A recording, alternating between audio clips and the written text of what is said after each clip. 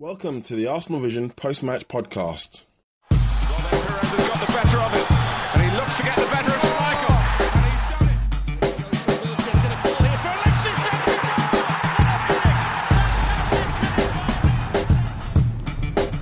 Henry, chance. It's 25 minutes of champagne football and 65 minutes of sparkling grape juice football as Arsenal get past Doncaster Rovers 1-0 at the Emirates in the, it says here, Carabao Cup. This is the Arsenal Vision post-match podcast. My name is Elliot Smith, and you can block me on Twitter at Yankee Gunner. Give us a 5-star review, because if you don't do it now, you certainly will not be doing it after this podcast, where I am joined only by Clive. You can find him on Twitter at ClivePAFC. Hello, Clive. Hello. By the way, I'm on the grape juice. You're on the grape juice right now. Yeah, absolutely. Chardonnay tonight. Should be good. Chardonnay. Dear God, man. It's the evening. Drink a good red wine. What's wrong with you? Brexit means Brexit. Anyway. So, yeah, all right, look, I think the first thing we have to talk about here, Clive, is just that the manager seems to struggle knowing how to balance wanting to get the young players into the side while still retaining a level of seniority and getting playing time for senior players. And what it has wound up meaning is that the young players get in, but they don't get in at their preferred position.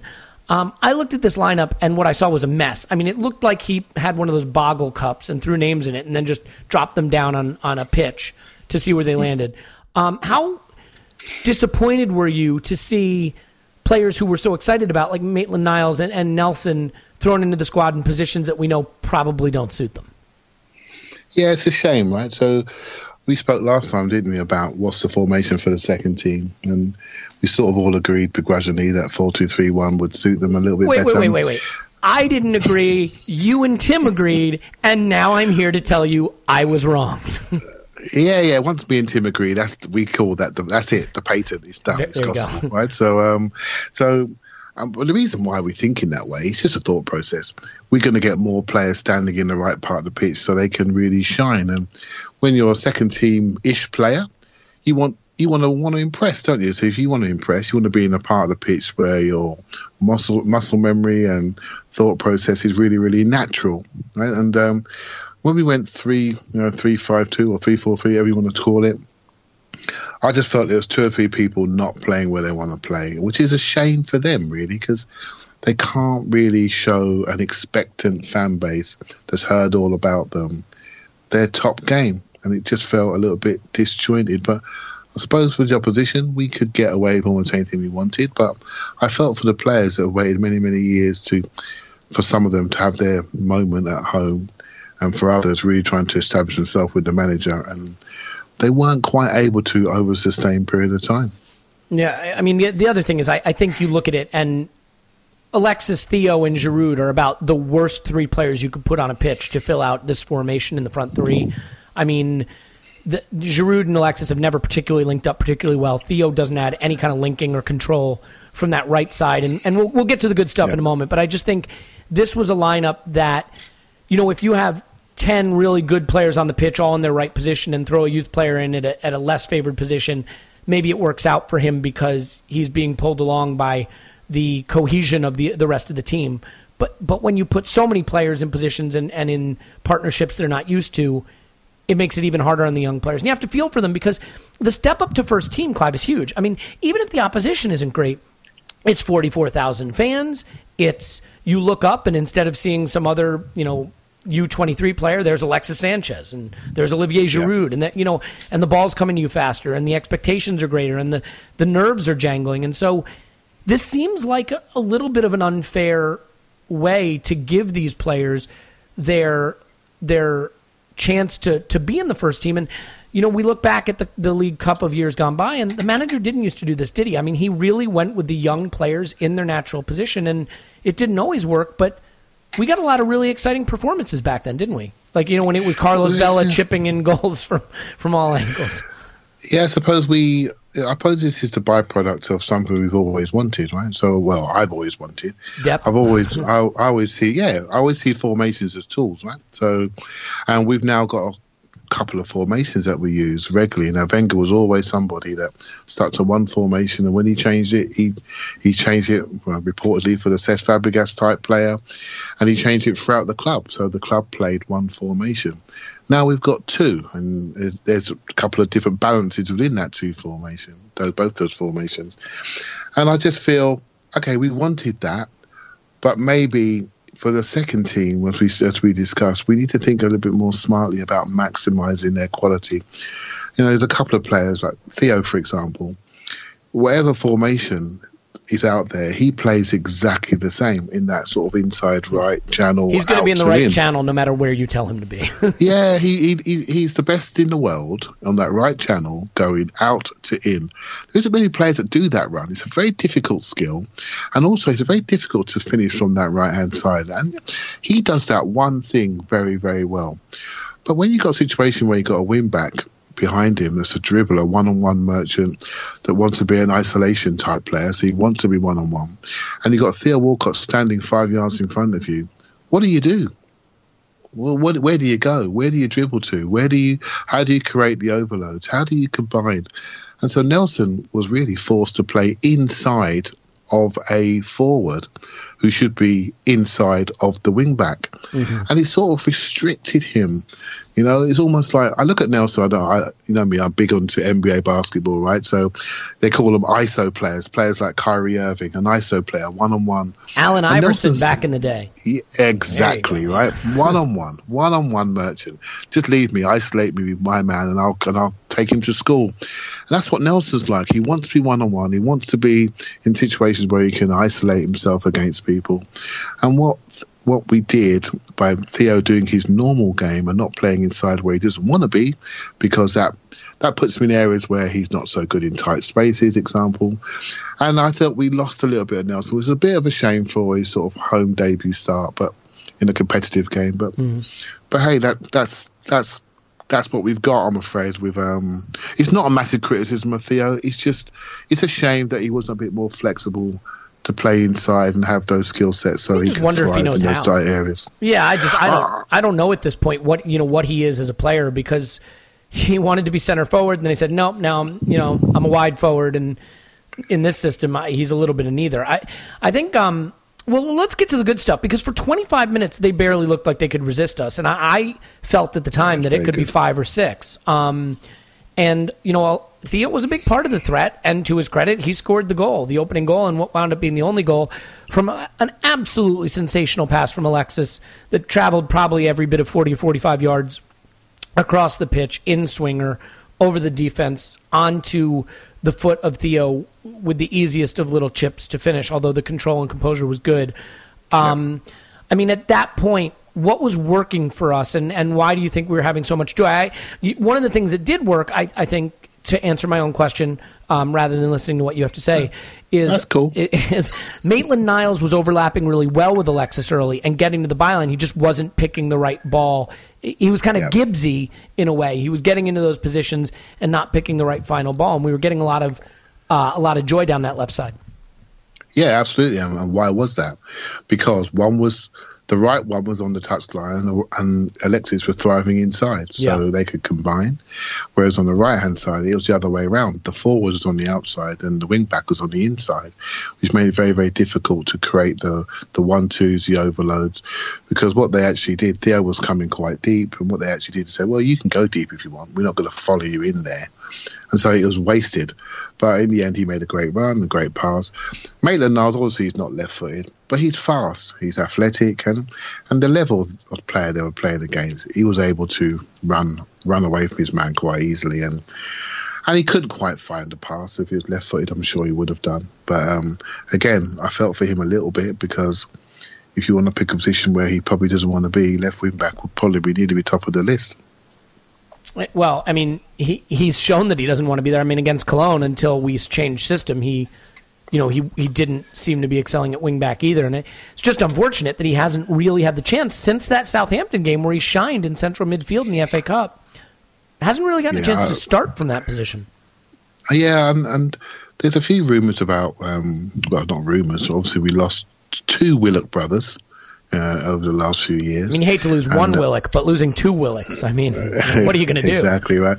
But this one, Joe Willock, well, he's really developing physically, and Wenger seems to be prioritising him over other players that maybe have been there, like Marcus McGuane, for example, who also plays centre midfield. He seems to be prioritising his development, Willock, over other people that may be slightly older, maybe as deserving. And I think some of that, just pure speculation, is to make sure we don't lose 3 Willocks. Right, so that'd be interesting. I mean, at the point that you lose 3 Willocks, close up as a club. Like, you just stop being. You can't exist as a club when you lose the 3rd Willock. I mean, come on. Let's see what happens. But he's an interesting player, Willock. I mean, I spotted him. Everyone spotted him a little while ago. He was just a steady player. He was the 3rd Willock, literally. But now he's suddenly grown. He's gone from he's really physically grown. He looks very tall, very leggy. A really smooth mover, and maybe the club can see something. He could be, if he keeps developing like this physically, height and power. He's good on the ball, been a forward in the past. He's very interesting. It's exciting. To have that kind of talent. I can tell you, if you read Pep Confidential book, that's kind of how he describes his players. He said, look, he would sit a player down and say, right now you're playing more as a 2nd Willock. I need you to be more of a 3rd Willock. You were 1st Willock, and that was totally unacceptable. I need you to be more of a 3rd Willock. So, as you move through the Willocks, that's really an exciting move. But all kidding aside, look, I think we're in a situation, right, where he's caught because he feels he needs to get Jack Wilshere playing time and El Neni playing time and Theo Walcott playing time and Olivier Giroud playing time. I don't know. It's to keep them match fit. It's to keep them happy. I don't know how happy it keeps some of these more senior players getting Carabao Cup action. They might just prefer to have the night off. But, I mean, it is a little eye-opening playing Alexis. So let me ask you, if you had to guess, is he playing Alexis because he just doesn't trust playing him in the Premier League yet and he's not going to play him against West Brom? Or is it genuinely a case of wanting to get Alexis back into form, and this was a chance to play him back into form against lesser opposition? I mean, because we don't play until Monday, obviously. Yeah, I think it's purely a fitness thing. He needs to get more minutes into him. He explained in the press conference that, he had a break over the summer, that he literally had situation with injury. So he's had his first break. We all know he's had Confederations Cup, American Championships in the summer. He's barely had a break for years, World Cup. So he's had his break now. But I don't know what you think, but let me ask you a question, right? How do you think Alexis affected our team play? Because I felt, I don't know if you noticed, or just me, my intangibles, I felt that the team were just almost giving the ball at every opportunity, and he completely dominates our offensive pattern. Sometimes that's good, but sometimes it can be bad. I mean, how do you think it affected other people's mentality? I mean, look, I like to watch the game staring into my Twitter feed so that, it's impossible for me to have any conclusions whatsoever about how the game was played. But in this case, I do have some strong feelings. You might be surprised to learn I have strong opinions on this matter. So I think Alexis Sanchez, first of all, is starting to come into some criticism that is totally outrageous. Let's not forget, we're 6 games removed from him being our top scorer, our top assister, and arguably the best player in the Premier League, right? I agree that he's a bit of a soloist. I agree that he can be a black hole with the football, but he is now the only guy in our squad that dribbles, that will beat a man, that will carry the ball. He's the only guy that really wants the ball to feet and thrives with the ball to feet. So, that's a good quality to have. What I saw in this game, as the match wore on, as Maitland-Niles stopped making those runs overlapping or effectively making them, Theo, we just know he drifts out of games. He doesn't get involved. He doesn't know where to be. He was coming in tight. I mean, there's a great screenshot right after he does those keepy-uppies in the middle of the field, Alexis does, and he plays a really beautiful, threads the needle pass between 2 midfielders to Giroud's feet on the edge of the area. And Giroud plays a little 1-2, and that was where he wanted the penalty call and didn't get it, where he threw himself to the ground a little bit. And if you look at the screenshot, and I put it up on Twitter, the entire right flank is empty. Jack and El Neni have stood in a parallel line with Alexis and made no effort to move off plane or into the space that exists. There's no one overlapping on the right. Theo is tucked way in and covered himself up with a defender. Okay? It's the only ball for Alexis to play on the entire pitch. and he had to do 8 keepy-uppies into the middle of the pitch for that to even develop.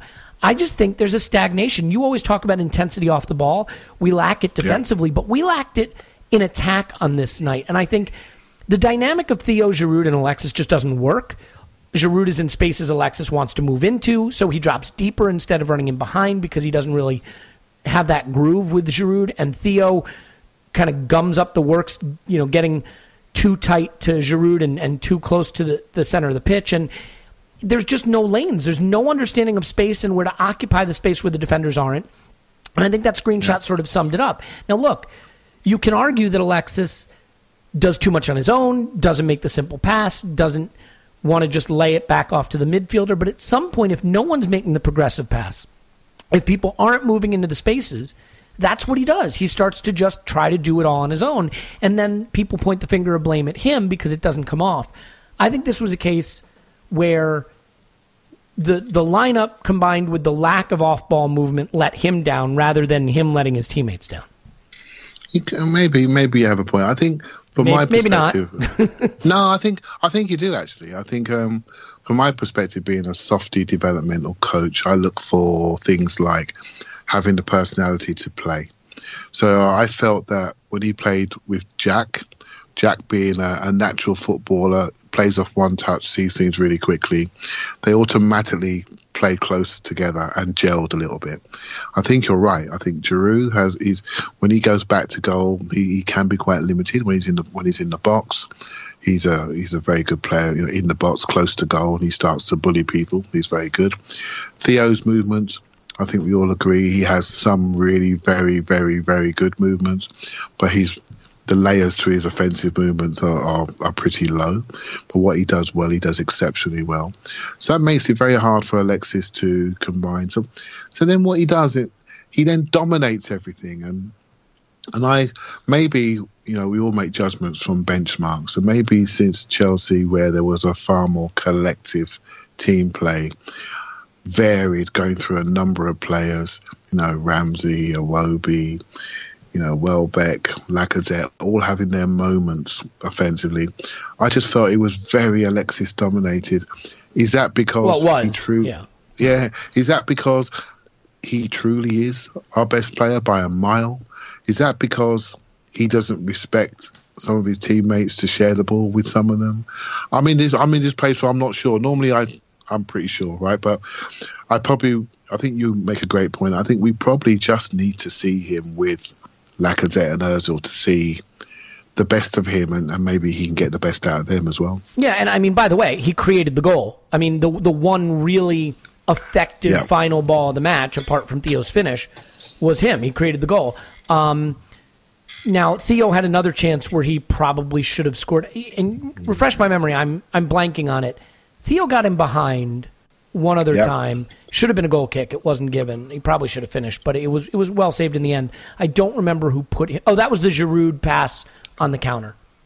Yeah, I think so. And he went through and he chose the wrong finish, but again, he's very dangerous. Theo he's an enigma, right? He's a tremendous ambassador. He trains really, really well. If you ever go to a pre-season game, he comes back like he's never been away. He does not come back slow or not sharp. The first game I saw him play at the Emirates Cup, sharpest player on the pitch by a mile. Everyone else is blowing out their backsides. He's fit. That means he's dedicated. He lives right. And I just wonder if he's opened himself up to development enough. He's put himself into places in the pitch where he's comfortable, and maybe he's become a little bit afraid to foul, and because of that, he's now become limited, and because of that, there are other people going to catch him and overtake him, and he's coming real quick. And then you ask yourself, as Tim alluded to the other day, I wonder how much he cares, which is a terrible thing to say, but hopefully he's not feeling too comfortable and he's not looking at the Match Today studio too hard to be a pundit, because he's 28, 29 and he can still move really, really well. I just hope he's open to development and learning and can free himself from that right channel, because I still feel he can spend time up front if he wanted to. He shouldn't be scared to play on the left and come in on his right foot. He shouldn't be demanding to the manager, I want to play here because this is what I am. Because I feel that limits him. And if it limits him, that limits us. And I think that's a shame. Look, first of all, there may be a language barrier between you and I because, or between you and me, I should say, because I'm not sure that blowing out his backside or their backside means the same thing over here. It might be related to like we all had beans for dinner, but in any event, look, we're talking about a player who scored 19 goals last season, and I am not a huge Theo Walcott fan, and I certainly don't think he works in this formation, but the extent to which we just decide a player is a passenger who is of no value to us, it's weird, right? Because people were desperate for Ox to stay, and he's so talented, and Theo's the one who should fuck off. Theo has done real things at Arsenal. Real things. Yeah. He's had 14-goal, 10-assist seasons. He's had a 19-goal season. He just had one last season. He was, for a period of time, our single best big game and single best Champions League player. I'm not saying he's still that or that he's an essential part of where we're going, but the extent to which we've just kind of decided he's this talentless hack is a little bit unfair, especially when you consider players like Ox who, Kolasinac has already scored as many goals as Ox did or something like that. Close. Yeah, anyway. But so, look, I mean, as the game started to bog down, it got to be pretty uncomfortable watching, and I think there are a lot of reasons for that. I just think the squad was pretty unbalanced, and we started to see them have, I think, just a little bit more confidence that they could get joy down the wings as they started to realize that neither Nelson nor Maitland-Niles are wingbacks. And I thought Chambers... he did not look super confident or sharp, and I realize he's just back from injury, Holding as well. So they started to grow in confidence. But I also thought that our midfield is deserving of some attention. And look, Jack Wilshere starting a football match for Arsenal is a big deal, and we haven't talked about it yet. We're 20 minutes in, and all we've talked about is farting and beans and stuff. So we got to talk Jack Wilshere. I think he started pretty brightly, and as you'd expect, I think he faded. What's interesting to me about Jack is some of the silkiness and smoothness is still there. One thing I love about Jack is if the ball's coming to him, he'll just let it run across his body to his left foot instead of taking 4 touches to turn. And it's something he learned from Fabregas. Fabregas was doing it at 18 years old. And then I'd compare it to El Neni, and El Neni had the turning radius of like an ocean liner. I mean, he gets the ball, and it's 7 touches to get facing the goal. Wilshere just lets it effortlessly run past him and onto his stronger foot, and he's going. But the burst isn't there. When he tries to carry the ball forward, that explosiveness and that close control to get past guys isn't there. For you, I mean, the silkiness is still there. Is the athleticism maybe lacking? Yeah, you don't need to be a football aficionado to recognize that he is just a pure, that natural footballer. Right? So, and I think he's just... What's happened to him? It's not talent. It's not a talent thing. It's a mobility thing. And it wasn't showing up so much against Doncaster because he can outrun them. And I thought he actually looked quite good in mobility-wise. He made some recovery runs that were really good. And but you couldn't really tell how good they were because we can't really tell the level of the player. But he looks like he's got a bit of a way to go. But he's a classic example of a player that's been injured so much. Spent time in the gym recovering, and I just think he's just got his thighs a little bit heavy. And I think those things are like tree trunks now. I mean, that's like NFL running back thighs. And I know it's probably something he's done so he can get that burst, but actually he needs to be. He's not fat, obviously, right? But he needs to be. Lighter on his less feet? Muscle. He needs to be lighter. I don't want to say that could be seen he's carrying weight. He's not carrying any weight. He's just carrying a little bit too much muscle in his lower part of his body, which is leading him That's to been collisions. said about me, but not really with respect to my legs so much. Just a little too much muscle in the lower part of my body. Well, I've got a bit too much weight in the upper part of my body, right? But I'm working on that. We all have a problem. If you're looking, if you look back at some of his earlier videos, he just looks a bit sharper. So when he would beat you, he would run away from you. He can still beat you, but people are catching him and crunching him. Well, no, the ball doesn't stay as close, though. Do you notice that? Like he used to beat you and take off, and the ball was an inch from his toe, almost messy, like, in that it stayed connected to him.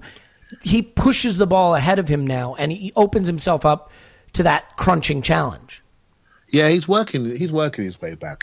He's got a lovely that thing when you let it go across your body. They call that a no-touch turn, right? Where you drop your shoulder, no touch, let the ball beat the man without you touching it, and then you run away. So what do they call what El Neni does? all touch turn. El Neni's slightly different. I could talk about him because I've seen some criticism of him today. But so no touch turn, he pops away. So I actually quite like what we did with the ball yesterday because no touch turn, pop it, get it back, pop it, one touch. I look at him and say, wow, I wish you could do that in the Premiership. If he played like he did last night versus Spurs, we'd all be going mad. But they didn't press him last night. I mean, was there ever a player within 5 yards of him when he received the ball? He had so much space to operate. And that's the difference. It's all about levels, isn't it? It's all about levels. And that's a stepping stone to him coming back. His first 90 minutes, I don't know how long, playing for Arsenal, 2-3 years. I mean, that's a major stepping stone for him. So if you're like his manager now, you're thinking, okay, how was your legs? What's your recovery like? How's your ankles? How's those screws in your ankles feeling? I mean, that's where he is right now. That's where he is. Are Arsenal fattening him up for a sale at Christmas? I don't know. Or to eat at Christmas for the slaughter, maybe? For the Christmas dinner? No? I don't know what they're doing. Is he in the shop window? Or are they thinking, okay, we're going to keep you till Christmas and you can earn a new contract? We're not sure that situation in the background. But there's a lot of love for him because, he's one of ours, right? He's been there since he was 7-8 years of age. And he's come all the way through, and he's an academy poster child, and it hasn't quite happened for various reasons, which I don't think are all his fault. I think we mismanaged some of his earlier injuries, misdiagnosed them, and he done some stupid things, the way he tackles, and also the way he was tackled. He's had 2 people break his legs, a broken ankle. Paddy McNair, Harry Kane smashed him in a tackle, broke his leg. He's a little bit brittle-boned, done a few stupid things.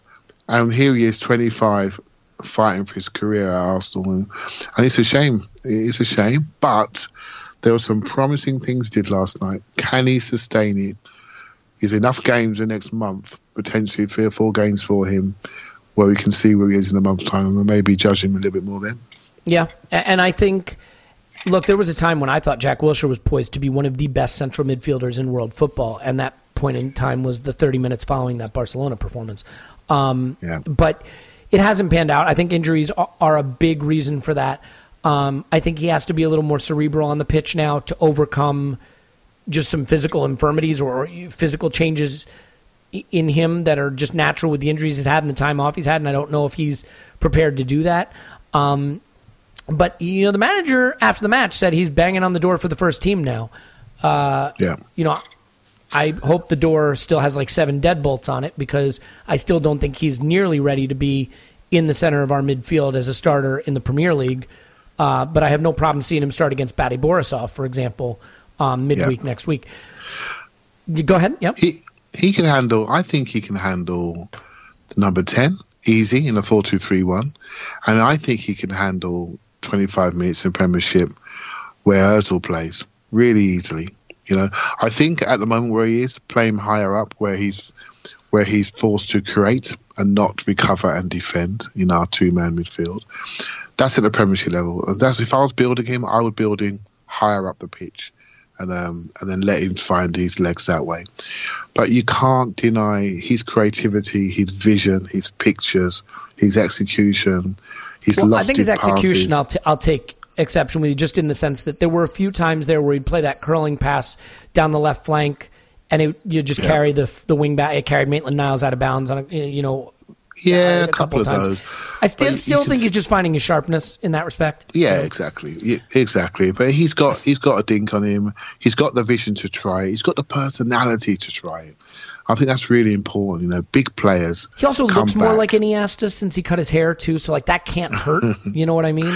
Yeah. If you can look like Iniesta, surely you can play like him. Personality is a big thing in football, Elliot. It's a big thing. If you look at, say, Maitland-Niles, who's got all the physical attributes, runs like the wind, really strong, lots of potential, and he's just trying to build his personality so he can impose himself in the group. And that's just the hierarchy of a dressing room. Jack comes in, number 10. I've been the man. I want to be the man again. Give me the ball and let me try a few things. And I sort of admire him for that, to be that brave, to want to put himself into situations that are difficult. And I've just been complaining about Theo. And that's what I want him to show, more personality, to be braver, to develop himself, to put himself in areas where it's uncomfortable and not just play the one game that we know he can play. Yeah. And so personality, Jack, top man. He's top class. His body's let him down. He's trying to rebuild it. Personality for Maitland-Niles. It's coming. I hope it happens. I hope he has his moment in the position that he wants to be, whether it's centre or on the wide.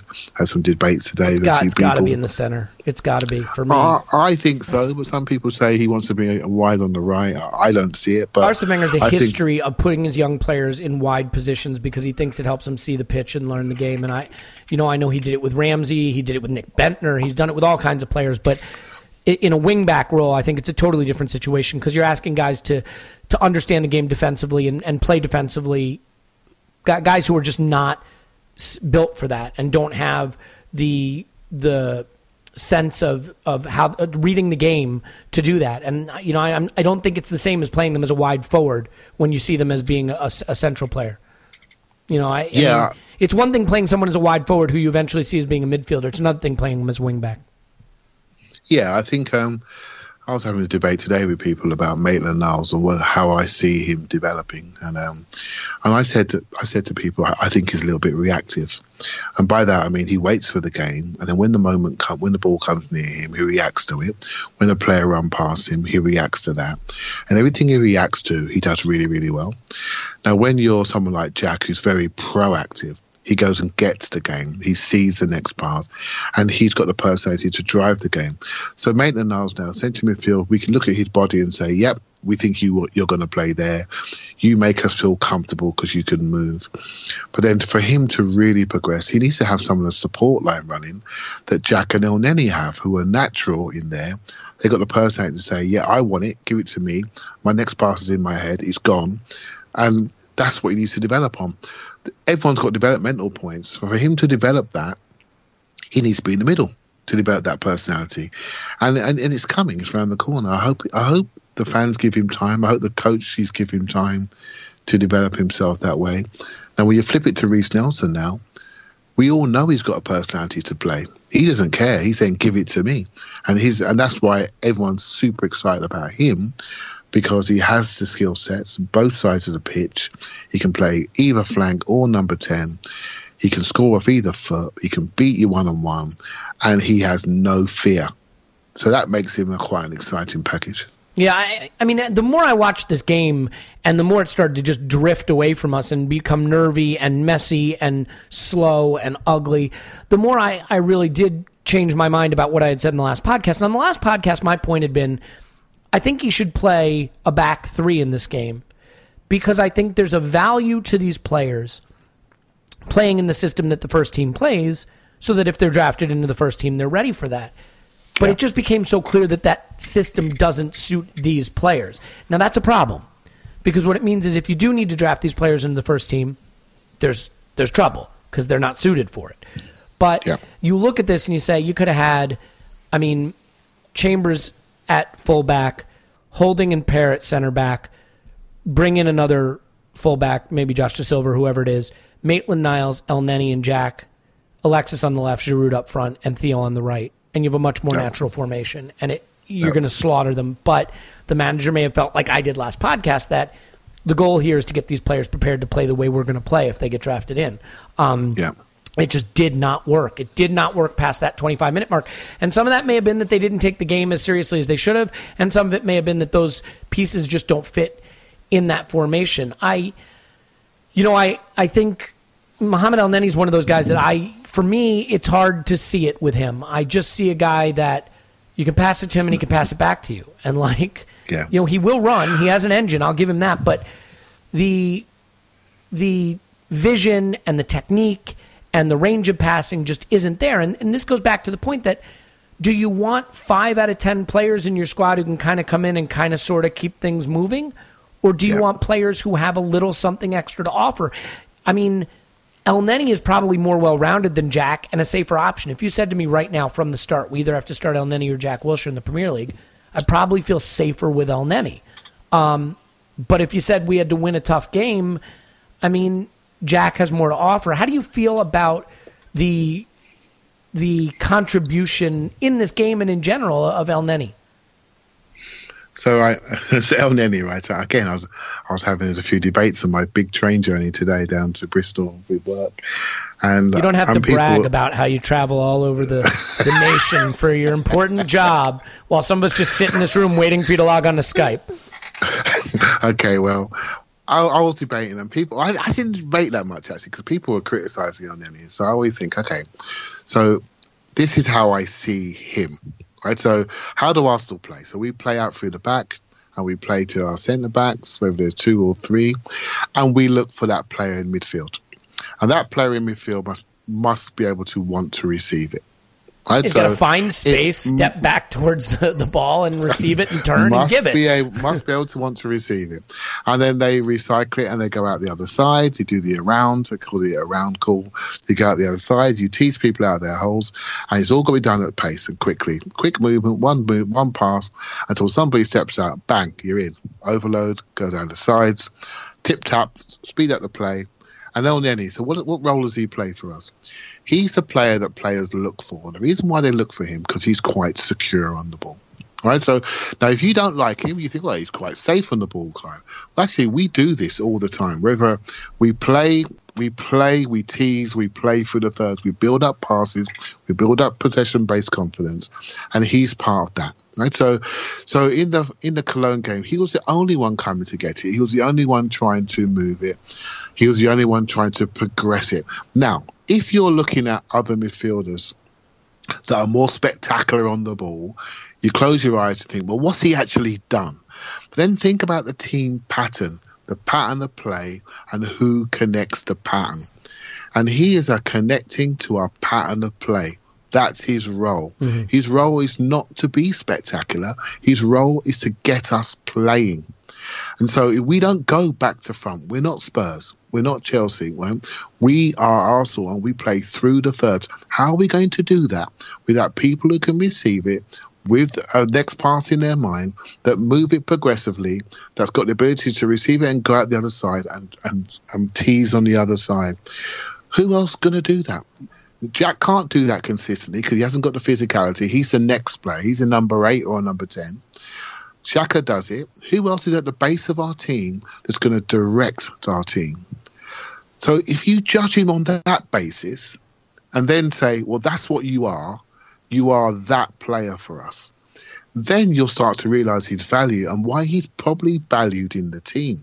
Because he always supports. Another thing he does really well, when another player's under pressure, he's always available to get your mate out of trouble. And you love that about a player, when someone can recognise stress, recognise danger.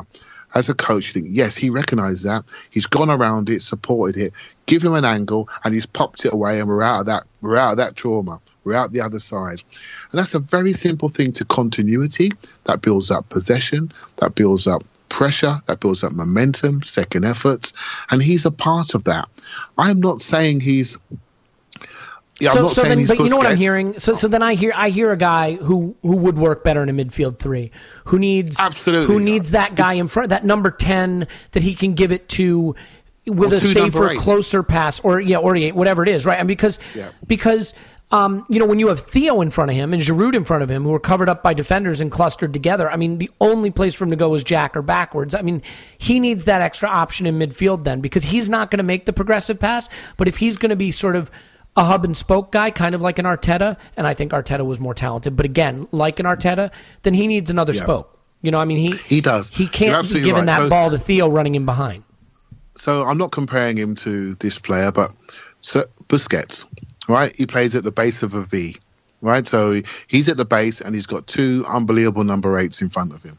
One who's got a dribble, one who can't get the ball off in a phone box, right? So, and he just popped that ball, get it, let it go through, out the other side, pop, pop, pop, Obviously, Busquets was a master defensively. He'd read the game defensively, and Elneny hasn't got that ability.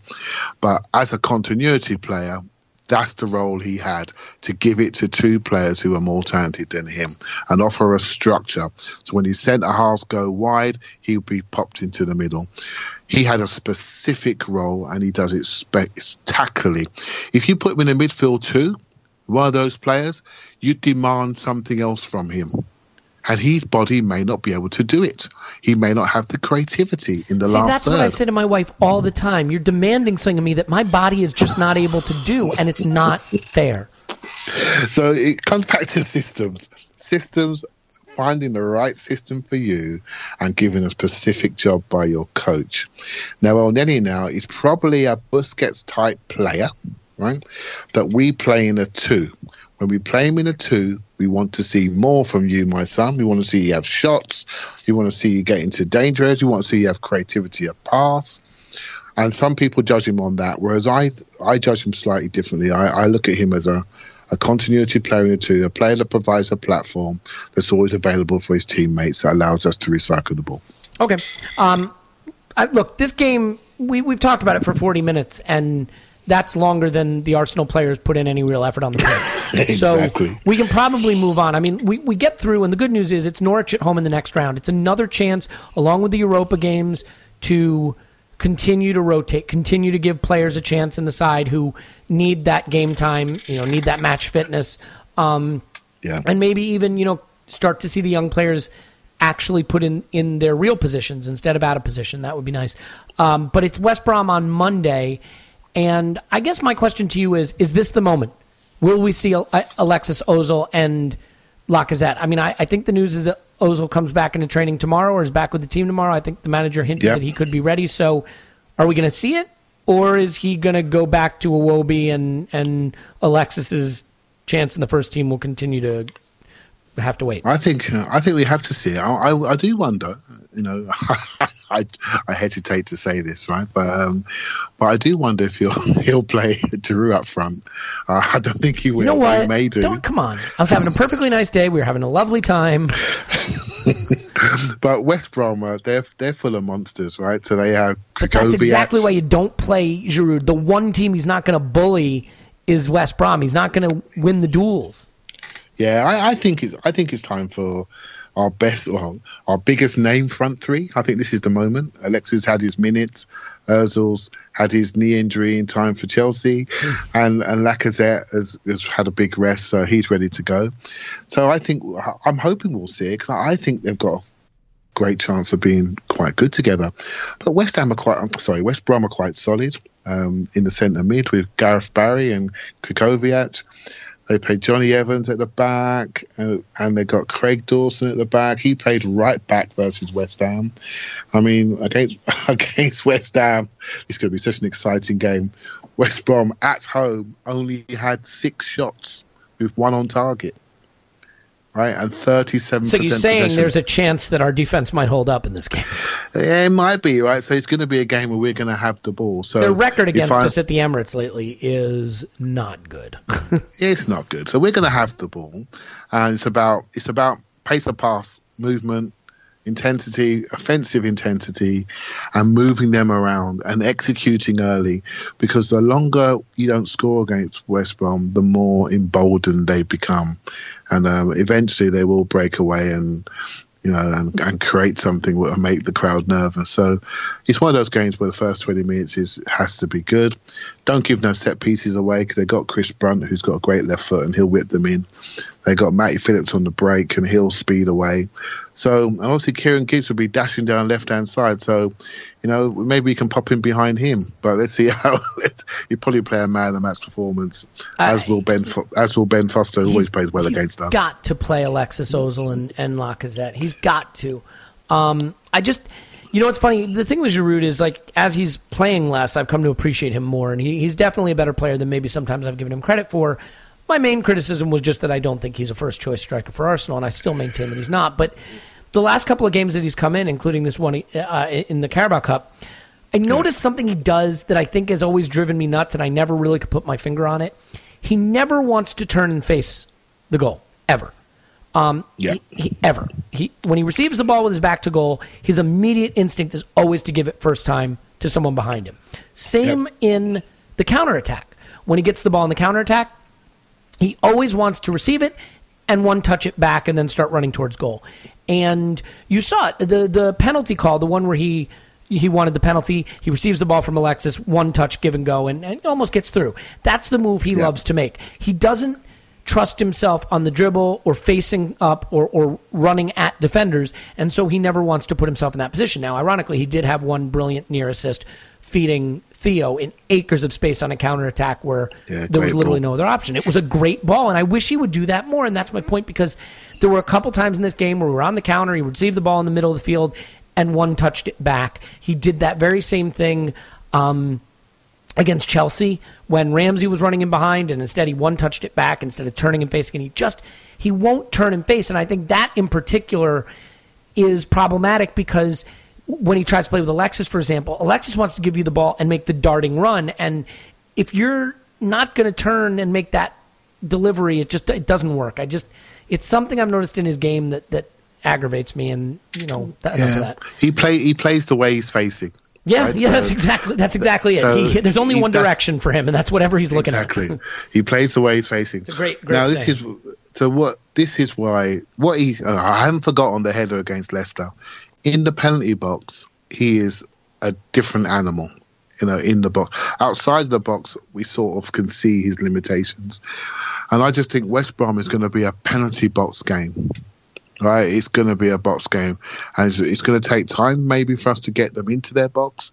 But once we do, he needs to come on because he's going to cause some problems. So they just have so much size in there. It's the only worry for me. And we, as weird as it sounds, one of the problems for Giroud is, it was crazy. He could have manhandled their defense last night. He could have scored 17 headers. And heading is hard, and crosses are hard to score from. But he's brilliant at it, and we just don't excel at putting in good crosses in the air to Giroud.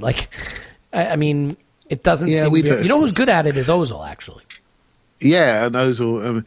So against West Brom, that Ozil inverted cross on the right hand side into Giroud. That's like bread and butter, isn't it? That assist, we can all close our eyes and see it, and we knowing us, we're going to probably need it right against West Brom. So I think again, like Theo, he does some things exceptionally well, and he has limits in other parts of the pitch where he's not so comfortable, and that's look, that's what you get for £12 million. I'm afraid he can come in. Yeah, well, right. Look, he can come in for the last 30. Hopefully, we're not chasing the game at that point, but.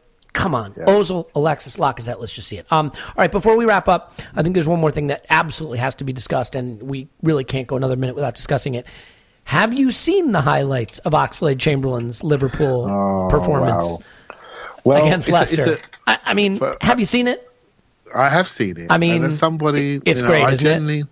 I generally like most Arsenal players, and I like the Ox, and I'm always trying to be positive about most of them, while recognising their limitations. And he's somebody that I've always liked. I like physical players, right? I like players that can move from zone to zone. You give me, if you say to me, who do you like, a Rashford or a Kane? Kane, power finisher. Doesn't move so well. I take Rashford all day long. Now, obviously, Kane's goal record is great, but Rashford fits my eye. So I like players that can move.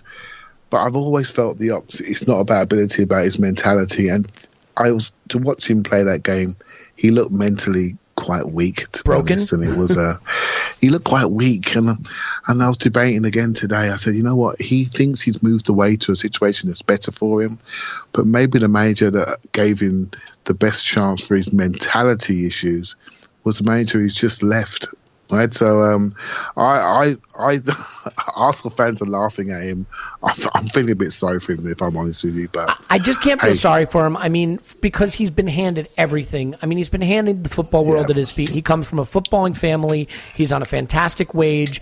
He lined up this move to Liverpool in the most craven way possible by basically pretending he was going to stay to get game time at Arsenal while never intending to stay. Arsene Wenger deserves huge criticism, obviously, as well, for actually having played him. But the fact that we got £40 million for him, and at this point, Klopp will be hesitant to play him ever again, I mean, it was a comedy of errors. And then after the match, Klopp says, he has a little calf problem. We have to get used to this and just figure out how to deal with it. And it's like everything that sums up Oxlade-Chamberlain in one day, running down blind alleys, not playing the final ball, switching off defensively, being injured and day-to-day with some niggling injury. I mean, it all happened in a 24-hour period with Liverpool. And I have no sympathy for him. I mean, ultimately, the guy still gets to play football for a living at the club he handpicked for himself at a wage that any of us would kill for. So, I mean... Okay, can I take that statement back? I don't feel that sorry for all right, that's better. That. Thank you. I mean, personally, look... Once you leave Arsenal, right, you leave the family and that's it, you're done. It's right, not... When you're there, I want to see you do well. When you don't, I'm thinking, well, you know what? We got paid. And his goodbye performance against Liverpool, I think, is every reason to have some lingering resentment. Look, at the end of the day, for me, the most important thing is being right. I don't get to be right very often. I want to emphasize how right I am about Alex Oxlade-Chamberlain. And since this is not being recorded, if he goes on to have a great career there, no one will ever know. Exactly. Okay, good stuff. So West Brom on Monday, which means we have to sit through a weekend of all our rivals winning handily before sinking to a 0-0 draw against West Brom. No, that's not going to happen, but I'm jinxing it, so don't tell anyone.